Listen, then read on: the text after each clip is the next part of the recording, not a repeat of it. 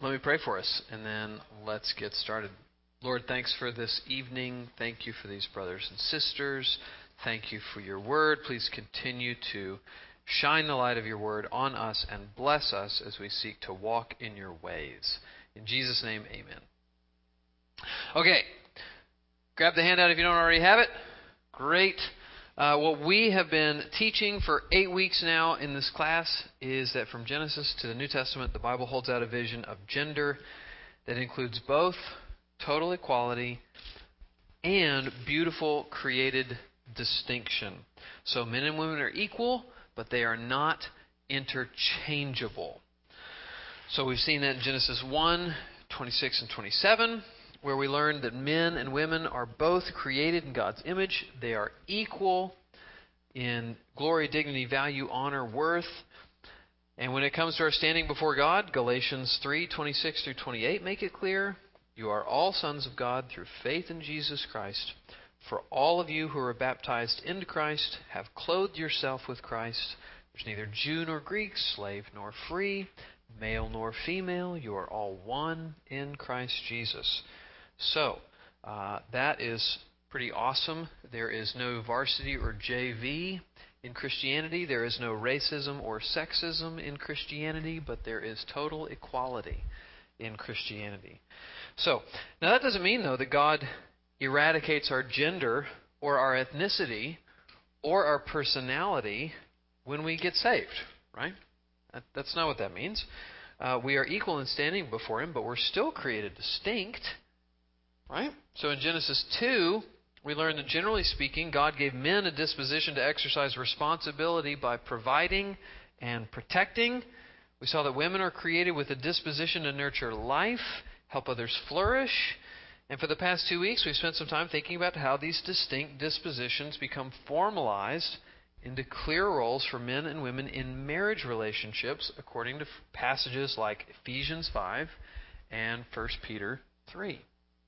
So, today we're going to consider how masculinity and femininity should play out in the local church. And as we're going to see in the next week, there are a few delineated boundaries in the roles of men and women within the congregation. That's just like marriage. And those are important. But today we want to consider the broad and various ways that men and women alike are called and equipped by God to participate in the work of the gospel and the ministry of the local church. Because here's the plain fact that so often gets overlooked in the discussion. See your first bullet point. Scripture not just allows, but expects men and women to participate in the vast majority of the church's ministry and practices. Turn with me to 1 Corinthians 12, verse 4. This is going to be partially fresh for you if you came to the Spiritual Gifts Conference, so that's kind of cool. 1 Corinthians 12, verse 4. Now there are varieties of gifts, but the same Spirit. And there are varieties of service, but the same Lord.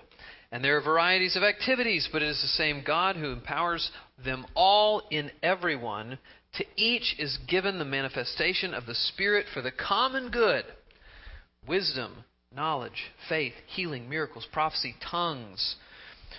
All these, verse 11, all these are empowered by one and the same Spirit, who apportions to each one individually as He wills. So what do we learn here? Well, if you're at the Spiritual Gifts Conference, you know, but even if you weren't, you could see it here. God gives a variety of gifts to His church, but they are not apportioned, they're not divvied out on the basis of gender. Men and women alike are gifted greatly by God for the purpose of building up the body. Verse 7, the common good of the whole church. On the whole, men are edified by women in the church, and women are edified by men in the church. This means that nobody is unimportant, nobody is irrelevant in the life of the church. With respect to men and women and the roles they're given, we should always remember that God has designed the body just like He wants it. He is infinitely wise. He has given each of us our gender and each of us our spiritual gifts, and recognizing His sovereignty in that should help us to guard our hearts against both jealousy and discontentment. So what's our summary? Just look at point 2 on your bulletin outline there. Our summary is that men and women are called to serve the church in all capacities except for leading and teaching the church, which God's Word assigns to men. So men and women are called to serve the church in all capacities except for leading and teaching the church, which God's Word assigns to men. Now, next week we're going to focus on passages that spell out that principle of male leadership in the church. Today, though, we're going to explore just a variety of practical ways in which both women and men serve the church. And what I want to stress here is that whatever you do to serve the body, even if it's something that can be done by both genders, you do it as either a man or a woman. This may sound weird, but I think you'll follow me for a second. You don't operate as a genderless human, okay? So if you're a woman, that means whatever your gifts are, however you serve, you've been designed by God to cultivate life and to help others flourish. As women serve in the church, generally speaking, they do so in a feminine or motherly way. They will nurture, enrich, care, beautify, foster relationships, help others listen, fill the church with life, right? Wonderful things. If you're a man, you've been designed by God to protect and provide for others. Protect them. Feel a responsibility for their well-being. As men in the church, generally speaking, you will in a fatherly manner strengthen, guard the weak, stand up for what's right, work sacrificially, take initiative to do others good, both physically and spiritually. So there's lots of overlap here. I know I'm speaking in broad terms, but the point is, be who you are, honor the Lord, and build up the body as a man and as a woman. And how? All right, well, we're going to look at 7 categories, and that's on the next page in your handout. Various ways men and women build up the body of Christ. So today we're focusing more on things that we share together. Next time we're going to focus more on other things. So the most important moments. So various ways men and women build up the body of Christ. Number 1. Somebody was already picking on me today of like getting my words mixed up. And I was like, I'm 40, man. So it happens. How about that? While I'm administrating the Lord's Supper, it was like, if I was Catholic, I think it'd be defrocked or something. I don't know. I don't know how many demerits I would get. I don't know. But fortunately, the Lord is not bothered by those things, so I'm grateful. Number 1, participating in public gatherings. The most important moment in the life of the church are what we're about to do. What we do on Sunday mornings when we gather together publicly around God's Word. This is part of our most significant ministry to each other, and it's the ministry of presence. So as we fellowship under the preaching of Scripture, we sing. This is great for you. I don't know if you've realized this, so this is great. I hope if you haven't realized this, you should realize this, and now you're going to realize this, so well done on coming to core seminars. We sing not only to God, but we sing to each other. We don't just sing to God, we're singing to each other. We pray together. Have you noticed that when the pastoral prayer is being prayed, it's not just I, it's we. We are praying together. We are singing together. We hear Scripture read together. We witness baptisms. We share in the Lord's Supper. The spiritual good we each receive from the public gathering doesn't come only from the preacher. It comes from one another as we minister the Word to each other and as we love one another in these various ways. And meeting together isn't just part of how we edify each other. It's part of our witness to the world. Together as a corporate body, we do something the world cannot explain. people of different ethnicities, cultures, socioeconomic backgrounds, interests, hobbies, and yes, different genders too, unite all together around Jesus Christ. And together we do what no one-to-one disciple meeting or small group Bible study or men's rally or women's retreat alone can do. In the words of Paul in Ephesians 3, we, quote, bring to light for everyone what is the plan of the mystery hidden for the ages in God who created all things, so that through the church the manifold wisdom of God might be known to the rulers and authorities in heavenly places. Elders and preachers alone cannot do this. Men or women alone cannot do this. But redeemed men and women together do this. So, just a reminder of just how important and special and what a privilege what we do on Sunday morning is.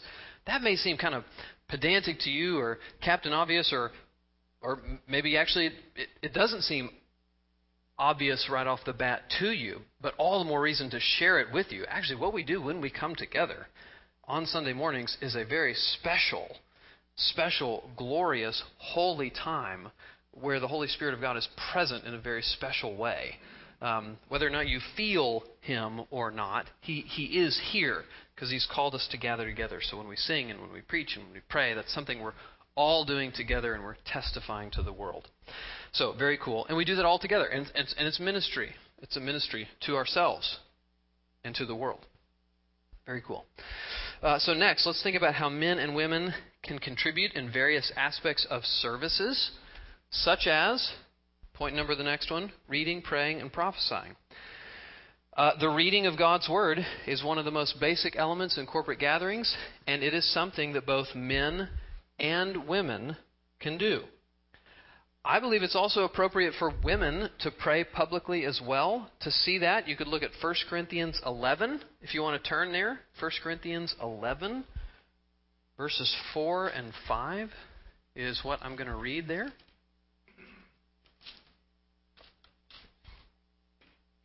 First Corinthians 11, verse 4 and 5.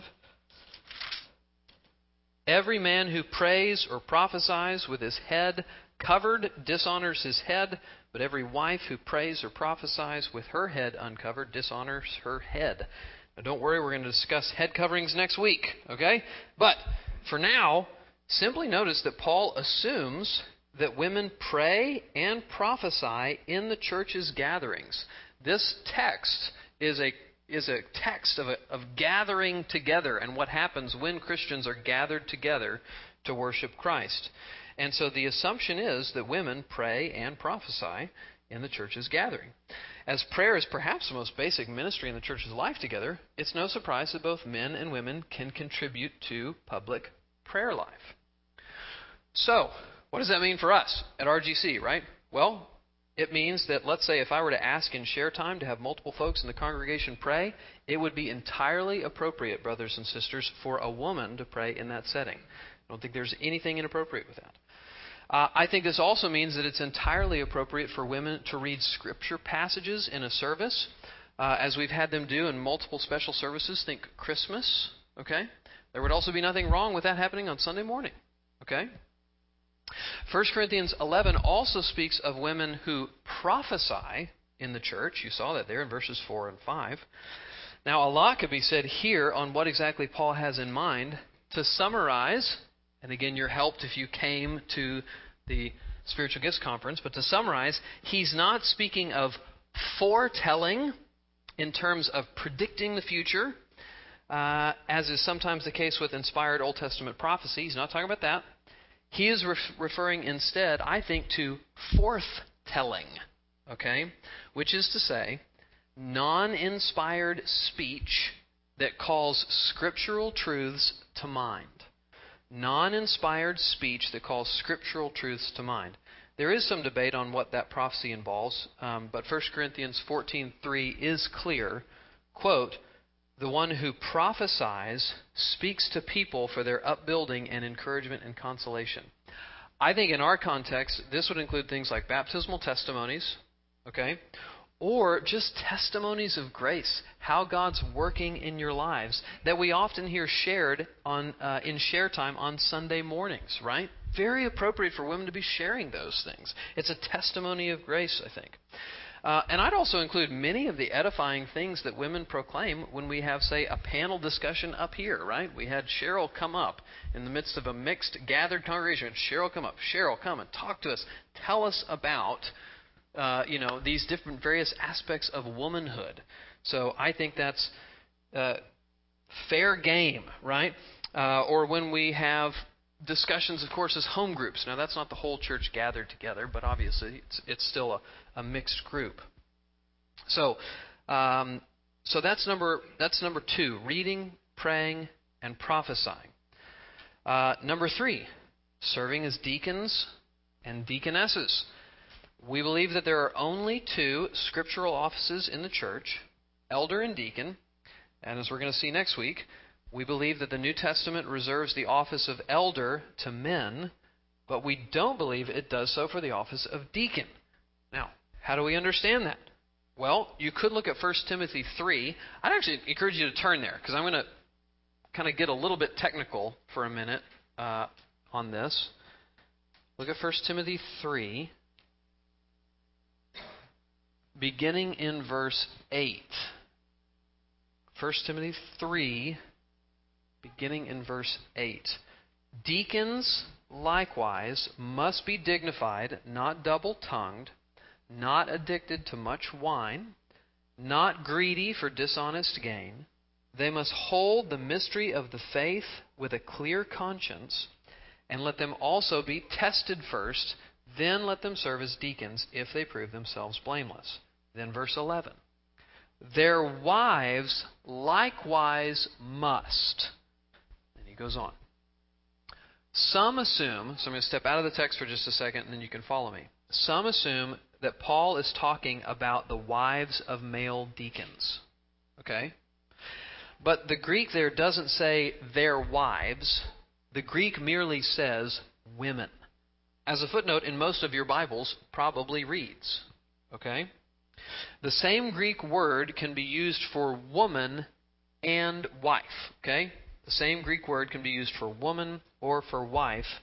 I believe, many others believe, that the natural reading of the text is best.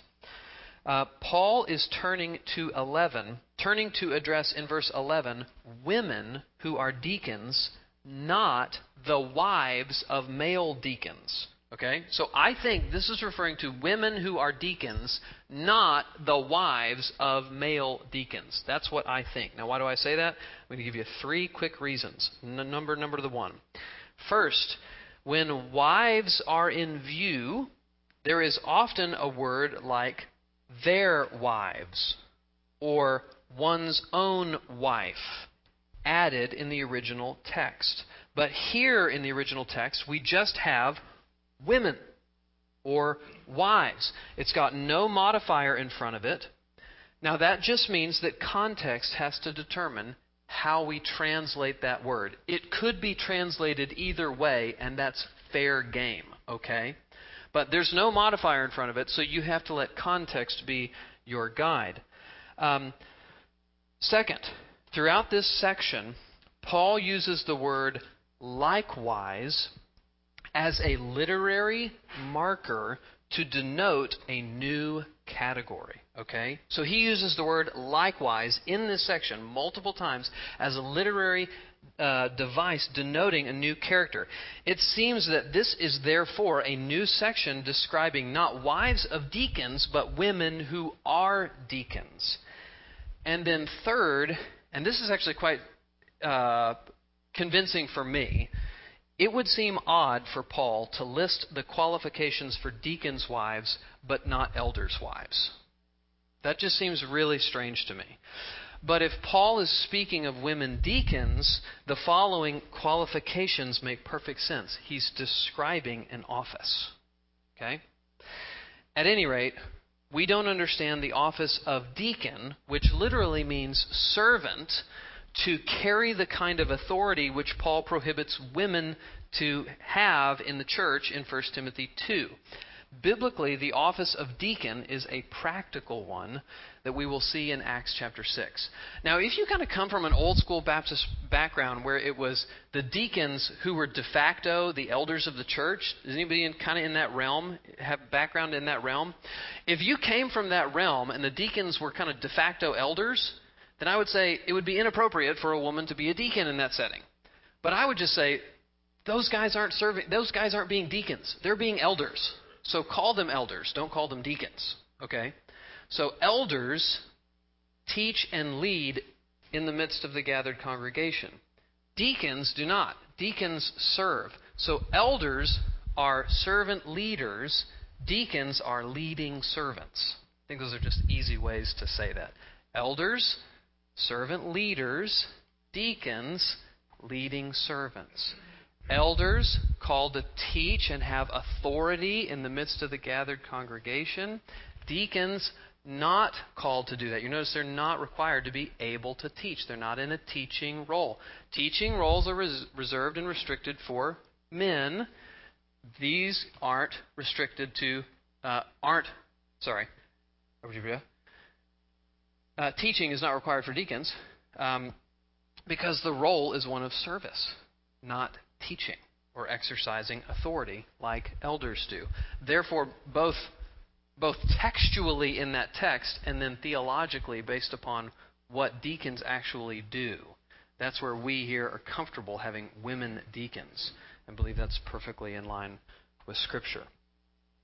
Okay, the next one, number 4. Women teaching and leading other women. We want to be clear that men are those called by God to teach the gathered congregation. But that does not mean, though, that women don't teach. Paul talks about this in Titus chapter 2, verses 3 through 5. Older women are to teach what is good, and so train the younger women to love their husbands and children, to be self-controlled, pure, working at home, kind and submissive to their own husbands, that the word of God may not be reviled. Paul doesn't merely say model. Paul says teach, instruct, train. And this is true for single women too. Paul is talking to women who aren't just older in age, but those who are mature in faith. So we have single women and we have married women who lead small group discussions in women's ministries and speak in women's various women's ministry contexts. And I think this is important to say. Exhortation, encouragement, and teaching among Christians isn't finally based on your life experience. Okay? It's not. It's based on Scripture. Okay? Ladies, consider if the Lord may be calling you to take up the word and bless other women with it in some way. And the reason why I say what I just said a minute ago when I said I think this is important, and then I said exhortation, encouragement, and teaching among Christians isn't finally based on your life experience, but on Scripture, is because of this. If you have to experience something in order to minister to another person, then that totally cuts you off from being able to minister the gospel and encouragement and exhortation and all of that good stuff to anybody who you can't identify with Scripture. With experience. That doesn't make any sense, okay? It just means I guess somebody else. Think about my role. If I was I can't minister to anybody who has cancer. I don't have cancer. I can't minister to women because I'm not a woman. So that, A, it just doesn't make sense. But B, I just don't think that it's biblical either. Think about who Paul spent the majority of his ministry ministering to. Was it to his own people, per se, with whom he could really identify in regards to their ethnic existence? No. He spent the majority of his life ministering in, if we were to use today's lingo, the minority culture. He spent most of his time ministering among Gentiles when he himself was a Jew. So he didn't seem to think that was a problem. So I just want to encourage you to do that too. And the reason why pastorally I want to bring this out is because we live in a totally authentic age. in an age where we just want to be real, and so we feel like if I haven't experienced this, then I wish I could experience, but I haven't experienced. I don't know what you're going through. Brothers, sisters, just speak God's word to one another. Weep with those who weep, rejoice with those who rejoice. And listen carefully and understand and sympathize. But just because you haven't experienced something doesn't mean you can't minister truth to the person who's going through it. So don't think you can't, okay? And I would encourage you as your pastor, go for it, okay? I think that'll make for a lot of good ministry in our church. Okay, the next one, number 5, ministering to children. This is another area where both men and women can have powerful ministry in the church. And for all kind of bad reasons, our society sees work with children as unglamorous. But I will just say some of my funnest time in ministry was when me and Kristen were together ministering to the 4-year-olds at Clifton Baptist Church for, 3 years, honey? Something like that. Remember Ryan Townsend, who's now the executive director of 9 Marks. He was one of the elders at Clifton, and he came up to me one morning and he's like, "BJ, I have a wonderful plan for your life." And I was like, "Ooh, do tell." And he's like, "Our 4-year-old Sunday school teachers are stepping out, and we would like for you and Kristen to step in." Now at Clifton, it was not on this glorious rotation that we have. Even though Cal calls it Protestant purgatory. We forgive him for that.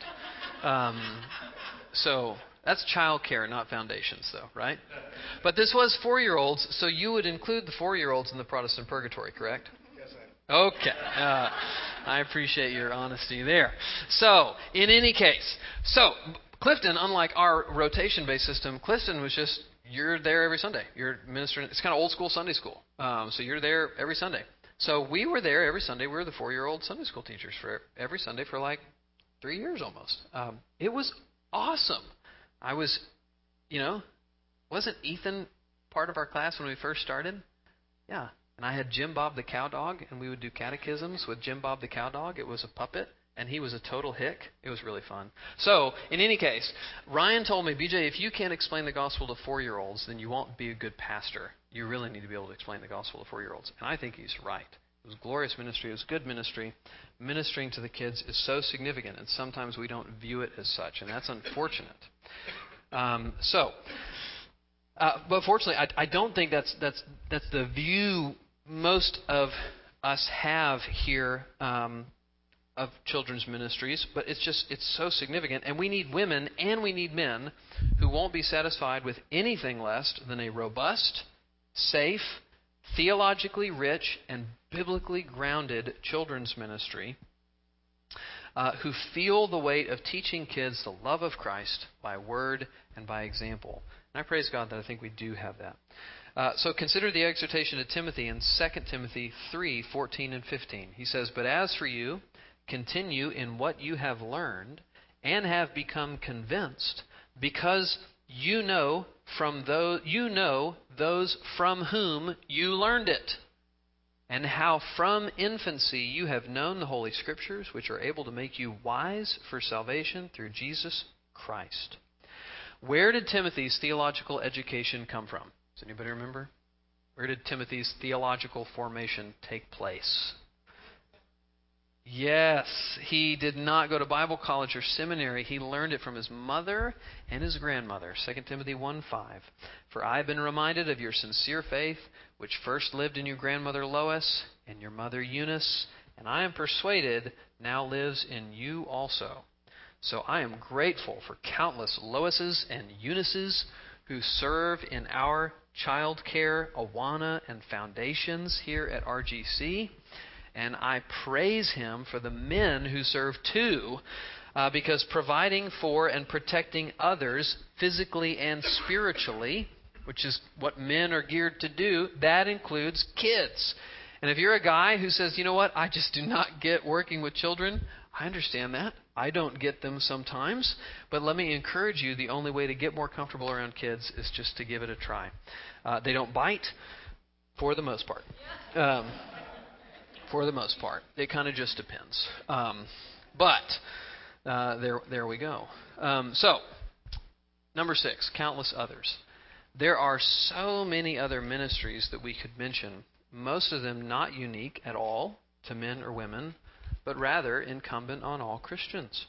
Many women have powerful ministries of encouragement or hospitality. I love the example of single and widowed women who have been used mightily of God on the mission field. Think about Lottie Moon, if you know anything about her, or Amy Carmichael, if you know anything about her, or Elizabeth Elliot. So probably some more of you are aware of her. I've read some from Elizabeth Elliot. I'm always encouraged when I read. Ministering to the sick or elderly, counseling the hurting or confused, seeking out and welcoming visitors, discipling others one-on-one, or those who usher, those who help with music. Lord bless Cheryl for all she does. Can somebody say amen? Amen. So all these are ministries which women play a vital role and in which they can have a robust and fulfilling ministry in the church for the good of the body. Now in a second we're going to just jump into the masculine nature of elder leadership, but I want to just pause and ask you if you have any questions, if anything's itching that you want to scratch. Definition that you gave for prophesying one more time.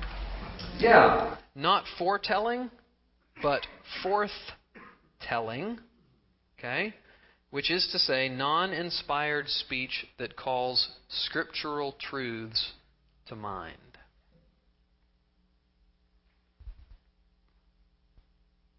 Does that include, if you're sharing on Sunday morning just a scripture that spoke to you? I think so. Would that be included in that? I think so. Kind of idea? Yes.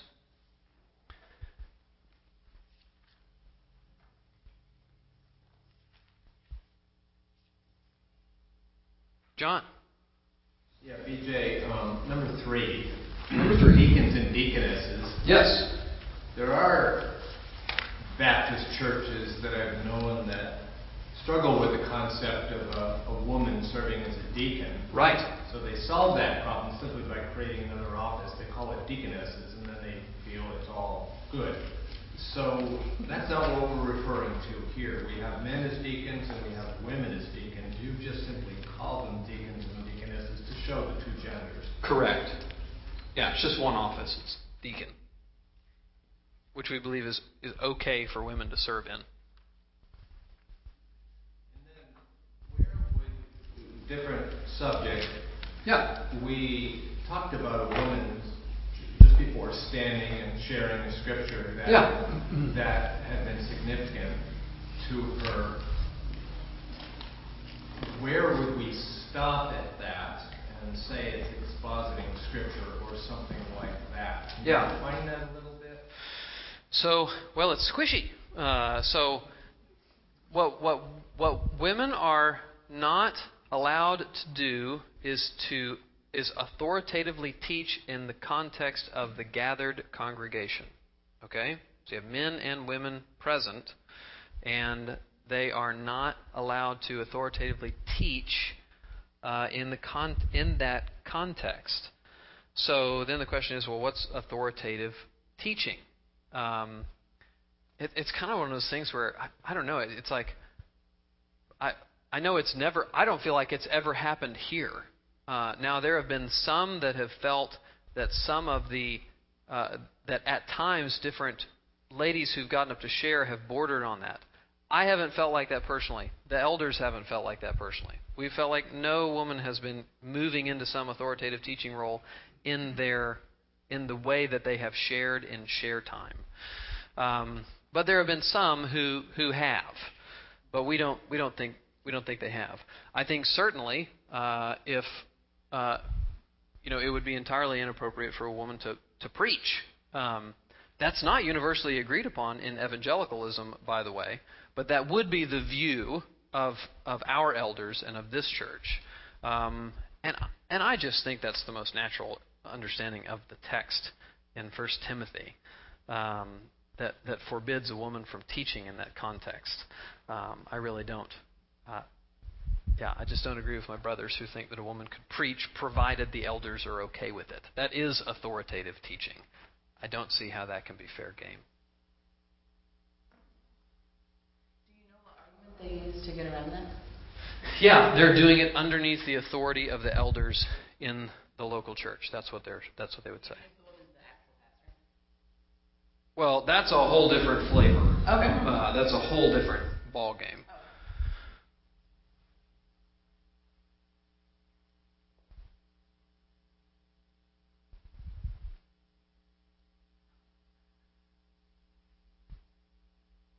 I would say, so you may ask, you're like, well, hey, if you're saying women could read Scripture on Sundays, why don't we really do that? I would just say, just informally between you, me, and the fence post, number one, we have wanted our church to be a place where it didn't feel like it's only a place for women. Okay? If you go into a lot of churches in the world, it just feels like a very feminine place. Okay? And men kind of walk in and they're like, this is clearly not for me. This is just a place where there's just a whole lot of feelings going on, and I don't know what to do with it. And men are not very present. So we've wanted to have men be very present. Okay? Two, we also realize though we don't think there's anything inappropriate with a woman reading Scripture from the front, we have wanted to be slow in doing that before there's some instruction on that, a la this, and B, as a pastor, you don't want to come to a place and then very quickly make a change like that, because that could feel like a slide towards liberalism. Does that make sense? It could feel like a real just giving way to something that's just not like a slippery slope, if you will. Okay? So that's why we've had ladies read Scripture at Christmas services, but I think that's something that we want to do on Sunday mornings, because we want ladies to do everything that the Bible is okay with them doing. And frankly, ladies read Scripture really, really well. Martin, you read Scripture very, very well, so thank you, brother. But I have also heard ladies read Scripture very, very well on Christmas Eve, so encouraging. So just want to give you a little bit of background for that, just to help you know where we're coming from there. Any other questions on this stuff?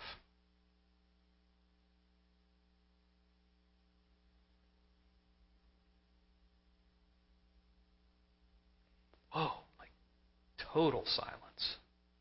So the distinction you would have here would be reading some verses out of Scripture is not taking that and turning it into a sermon and then becoming a teaching. Yeah, it's just reading Scripture. I think it's helpful too. I feel like it's very clear in this church with whom the authority lies, and that's very helpful.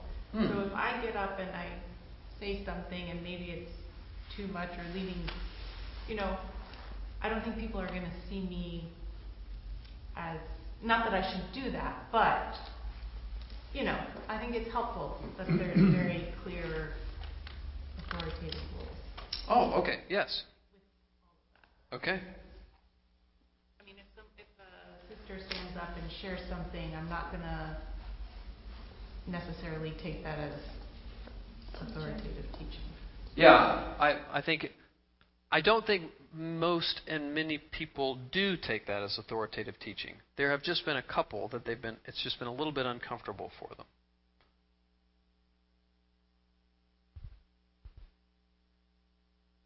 So, we just shared with those brothers and sisters, hey, so this just feels far from authoritative teaching to us. Kind of talk that through. And they're like, okay, I can see that. Just letting you know how I feel. Okay, great. Heather? So I struggle with this. This is not an easy topic because of my Reformed background. Okay. Have you guys thought about, if you do that, having a discussion amongst the members to see what our view is as a church on this? I think what we'd probably do is we would probably first just think, who might be troubled with this and misunderstand or misinterpret what we're doing as a slide to liberalism, which it is not, and just have private conversations. And if we were to sense that it might just be confusing to the congregation, then, yeah, we'd talk about it with the whole congregation. We want to do whatever's most helpful to the congregation. So I think our first move would just be to talk to those who we think might be troubled by a sister be doing the scripture reading on Sunday morning. That'd probably be where we'd start.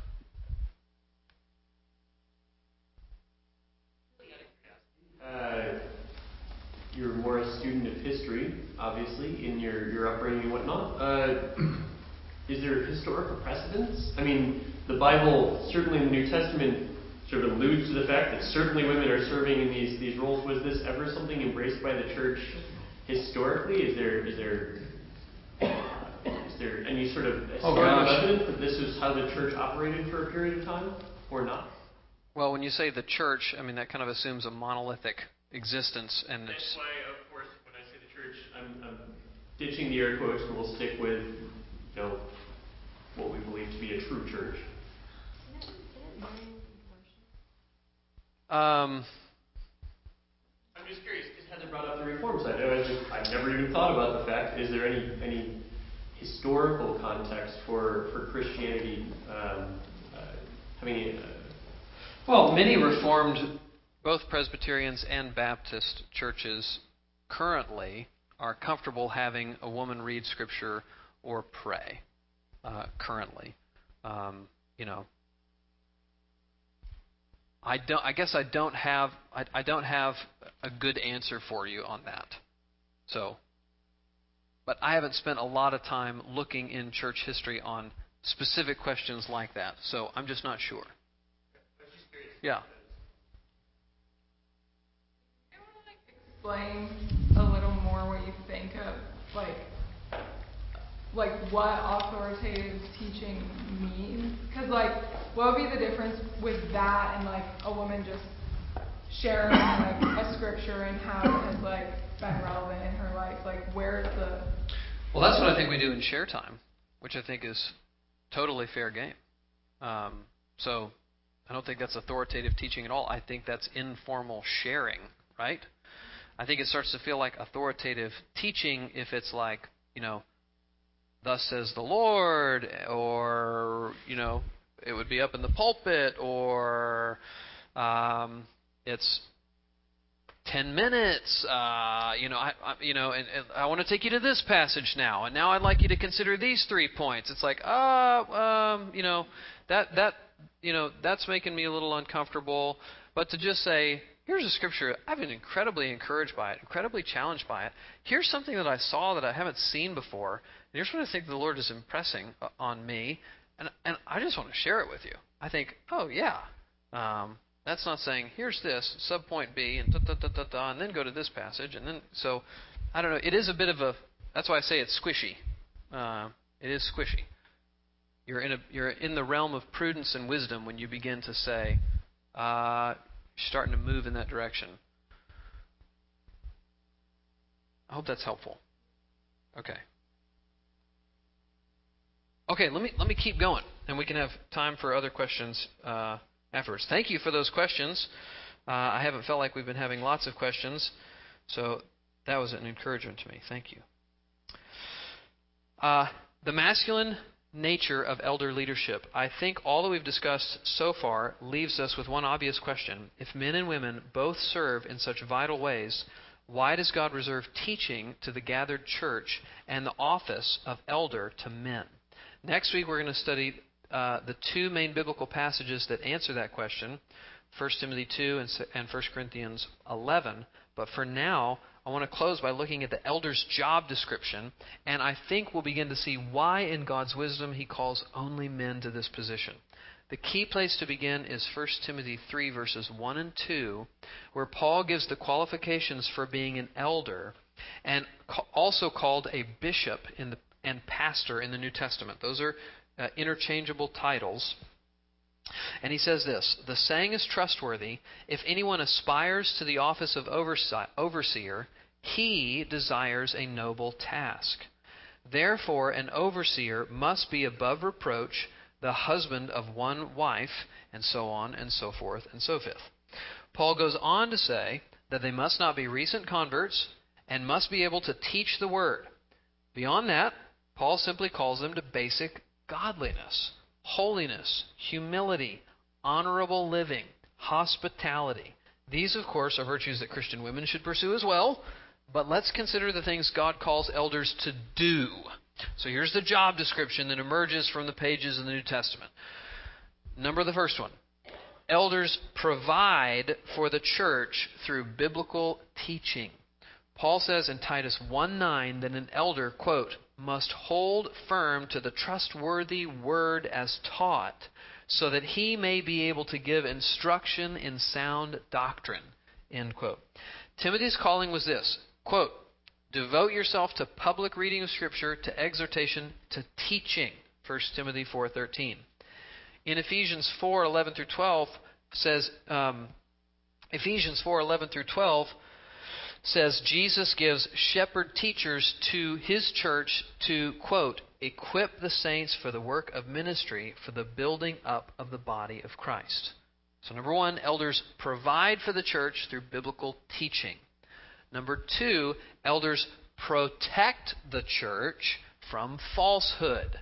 Paul warns, quote, the time is coming when people will not endure sound teaching, but having itching ears, they will accumulate for themselves teachers to suit their own passions. 2 Timothy 4:3. What is an elder to do? 2 Timothy 4:2. Reprove, rebuke, and exhort. Titus 1:9. Rebuke those who contradict sound doctrine, end quote. So, elders protect the church from falsehood. 3, elders lead the church by their example. 1 Peter 5:3 says pastors should not be, quote, domineering over those in your charge, but examples to the flock. Hebrews 13:7 tells us, quote, remember your leaders, those who spoke the word of God to you, consider the outcome of their way of life and imitate their faith. So they lead by their example. And also, number 4, they bear responsibility before God for the well-being of the church. We know from James 3:1 that teachers will receive a stricter judgment. As Hebrews 13:17 says, we should submit to the elders of the church because they keep watch over your souls, quote, as those who will have to give an account. If anything keeps me up at night, it's that one. Now, I just want you to pause and notice something. Do you see a pattern here? Look at the things that elders are called by God to do. Yeah. Provide, protect, lead, bear responsibility. What does that remind you of? Missy just said it. Say it louder. The work of a husband. Yes, that's our summary of biblical masculinity. Men are designed by God to provide for others, to protect them.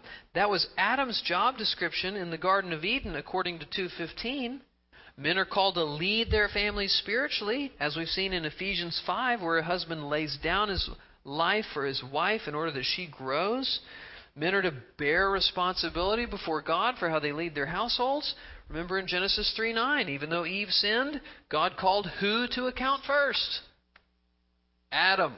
Right. That's another bummer for us guys.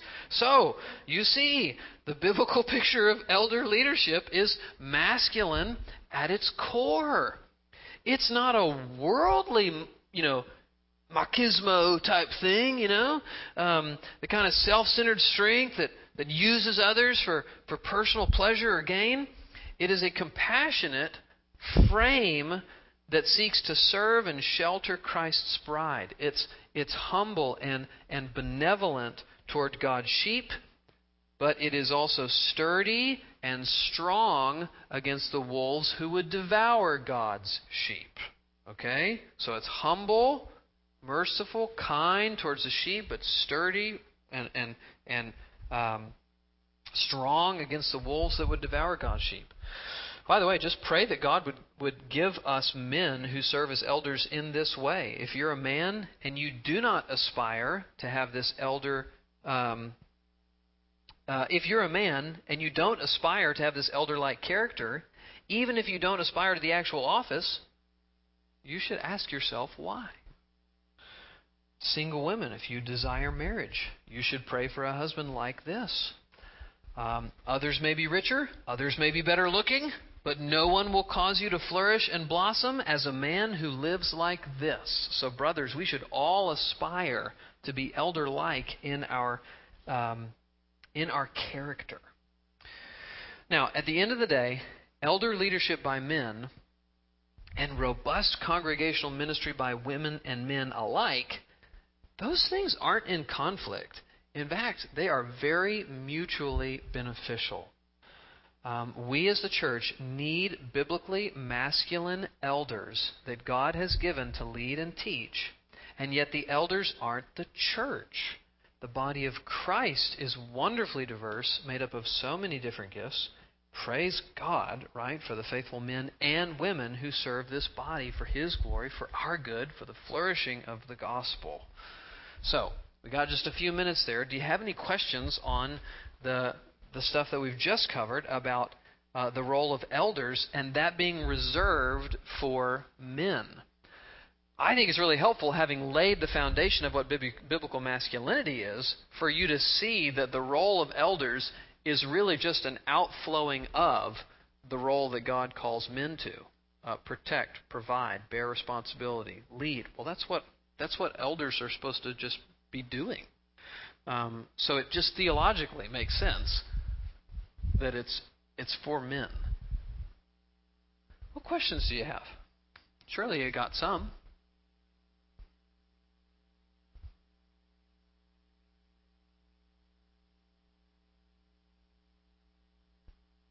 Yes, Renee.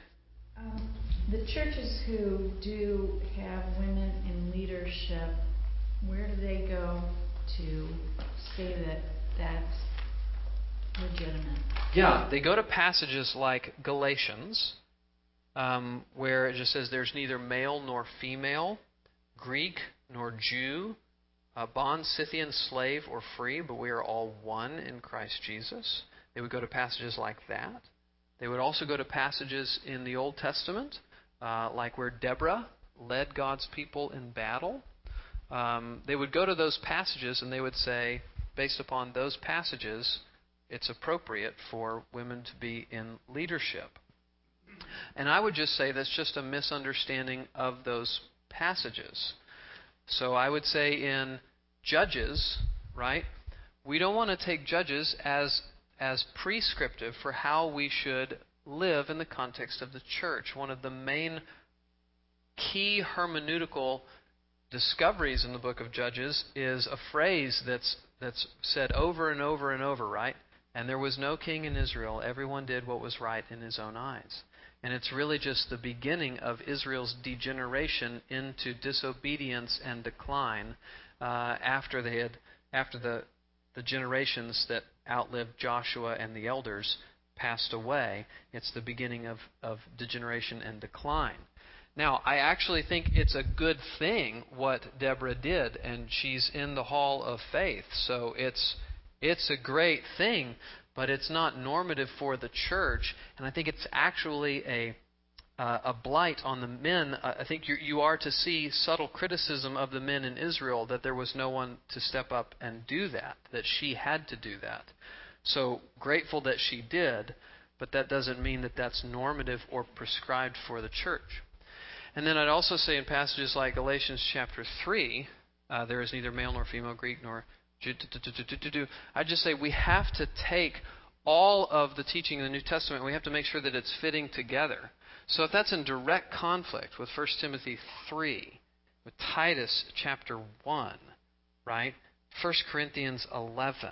So if you're taking one verse and you're camping on that, but then you have lots of other verses that are clearly saying no to what you're camping on, like that's something doesn't look good there. So I think a better understanding of that verse is it's teaching what we've been positively saying it's teaching throughout the whole course, which is the reality that there's no JV or varsity when it comes to Christianity.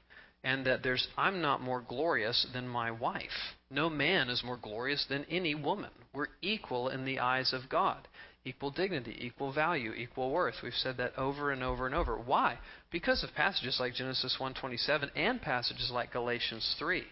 But I would suggest it's an overreading of it and a misreading of it to say based on that, well then therefore it's appropriate for a woman to be a pastor. But those would be passages that egalitarians, remember we're putting forth a complementarian view that men are equal yet different roles in the home, in the church. Complementarian view is what we believe here at Redeeming Grace. Egalitarians would point to those scriptures and other scriptures like them. Specifically in the Old Testament, but Galatians 3 is a big one for the New Testament.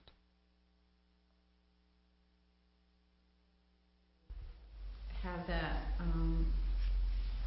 kind of when, somebody says, well, why don't you have, why aren't women allowed to teach in your church? Right.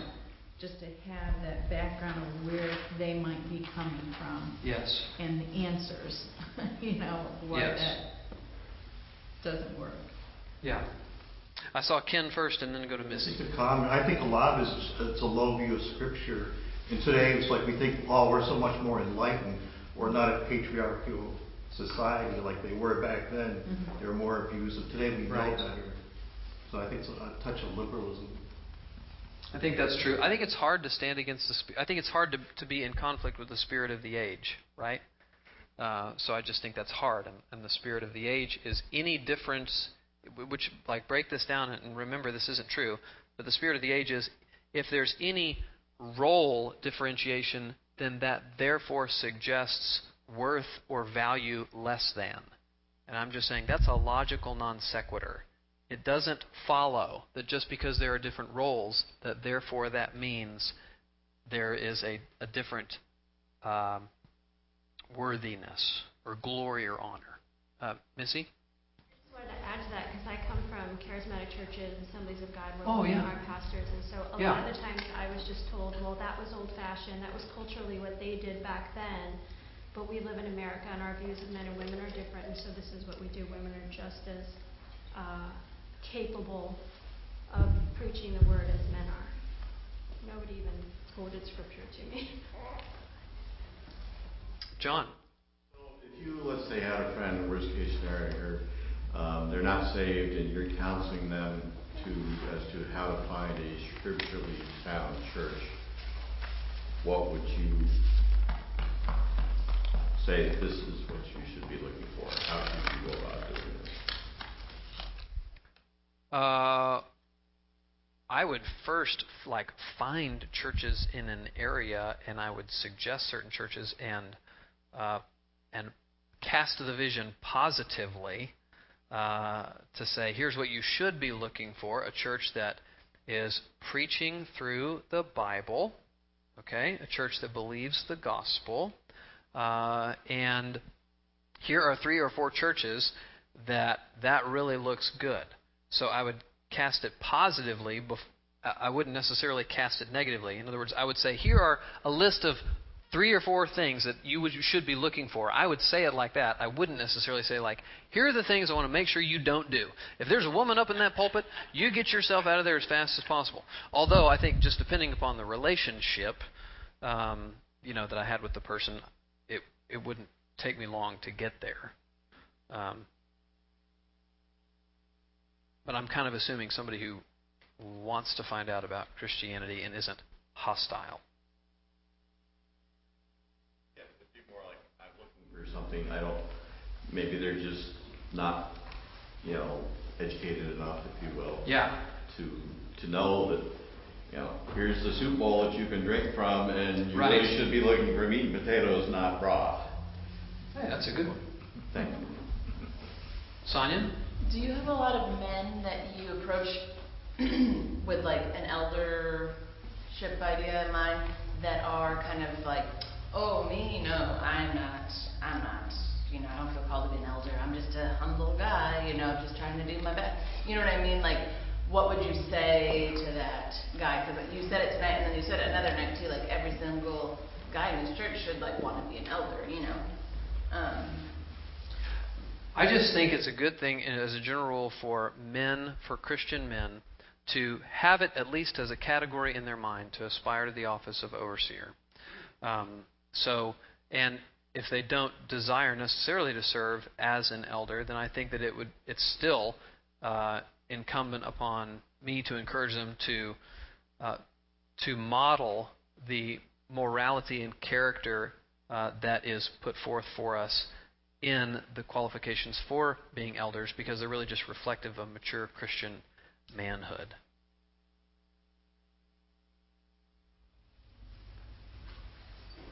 And womanhood, too, to be honest with you. Just mature Christian character, I should say it like that. Missy?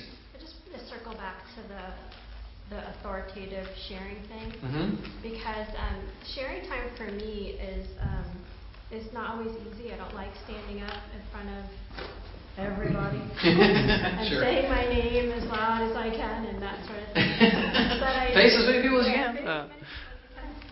But I do it, one, to glorify God and to maybe help or edify others. And the thought that I could be doing that in a way that might offend another brother or sister is a little terrifying to me. I wouldn't be worried about that. I will just tell you, between you, me, and the fence post, that those who had a little bit of a hiccup with that are no longer here. So, not that that's, So, I don't know of anybody who's troubled.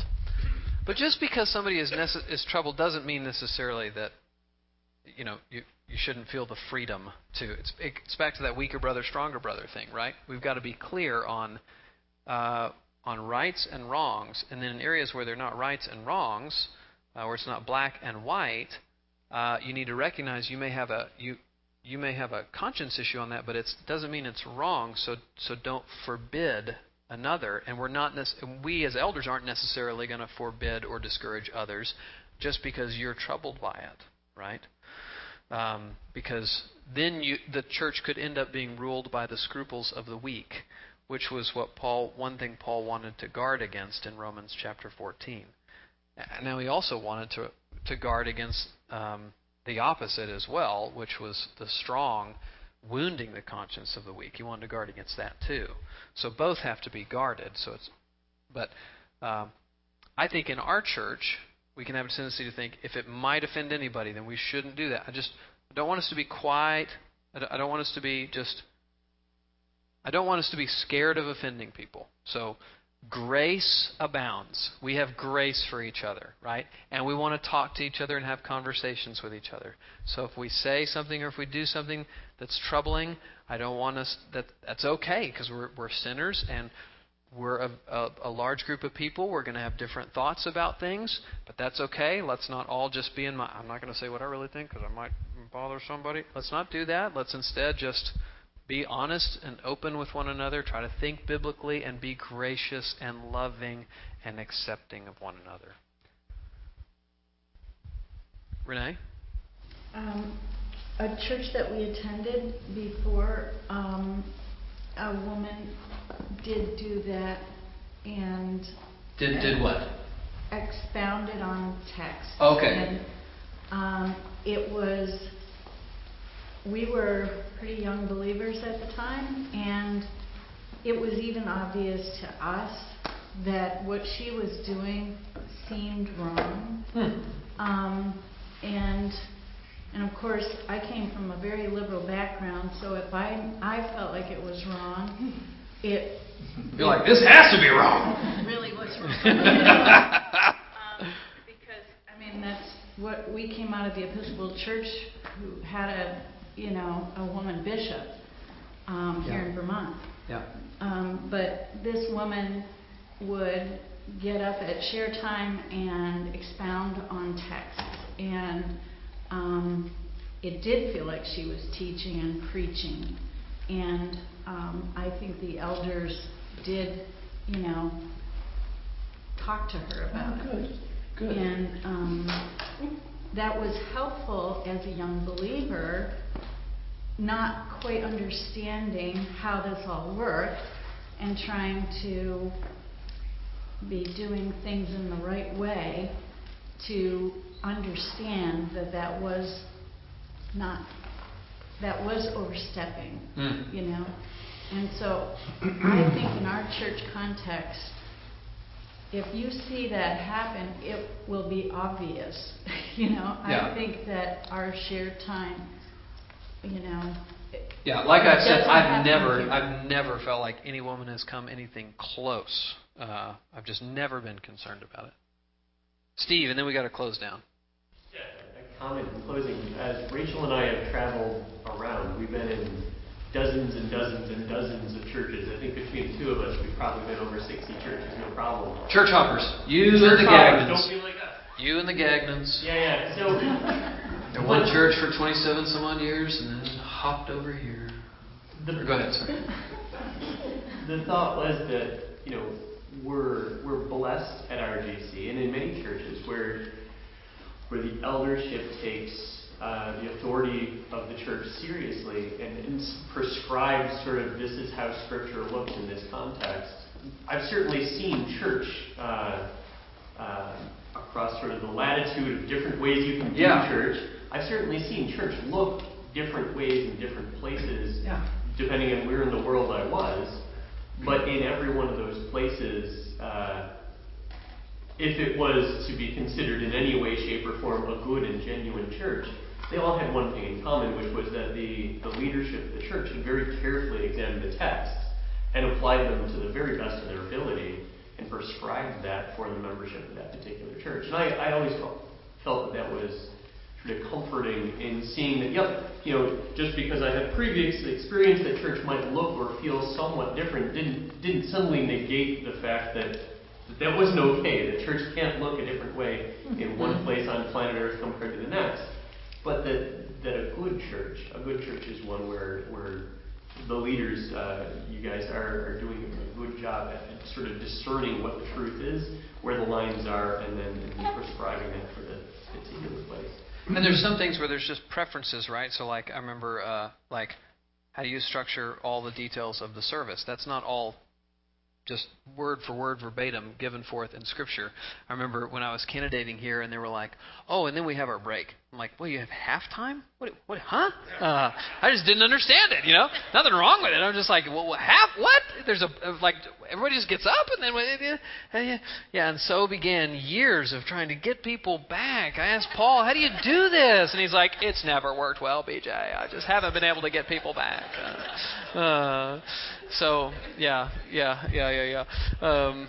All right, let me pray for us. Thanks, guys. Lord, thank you for this time and for these brothers and sisters and for your word, and please help us to continue to understand and live in light of it. In Jesus' name, amen. Thanks for your questions tonight.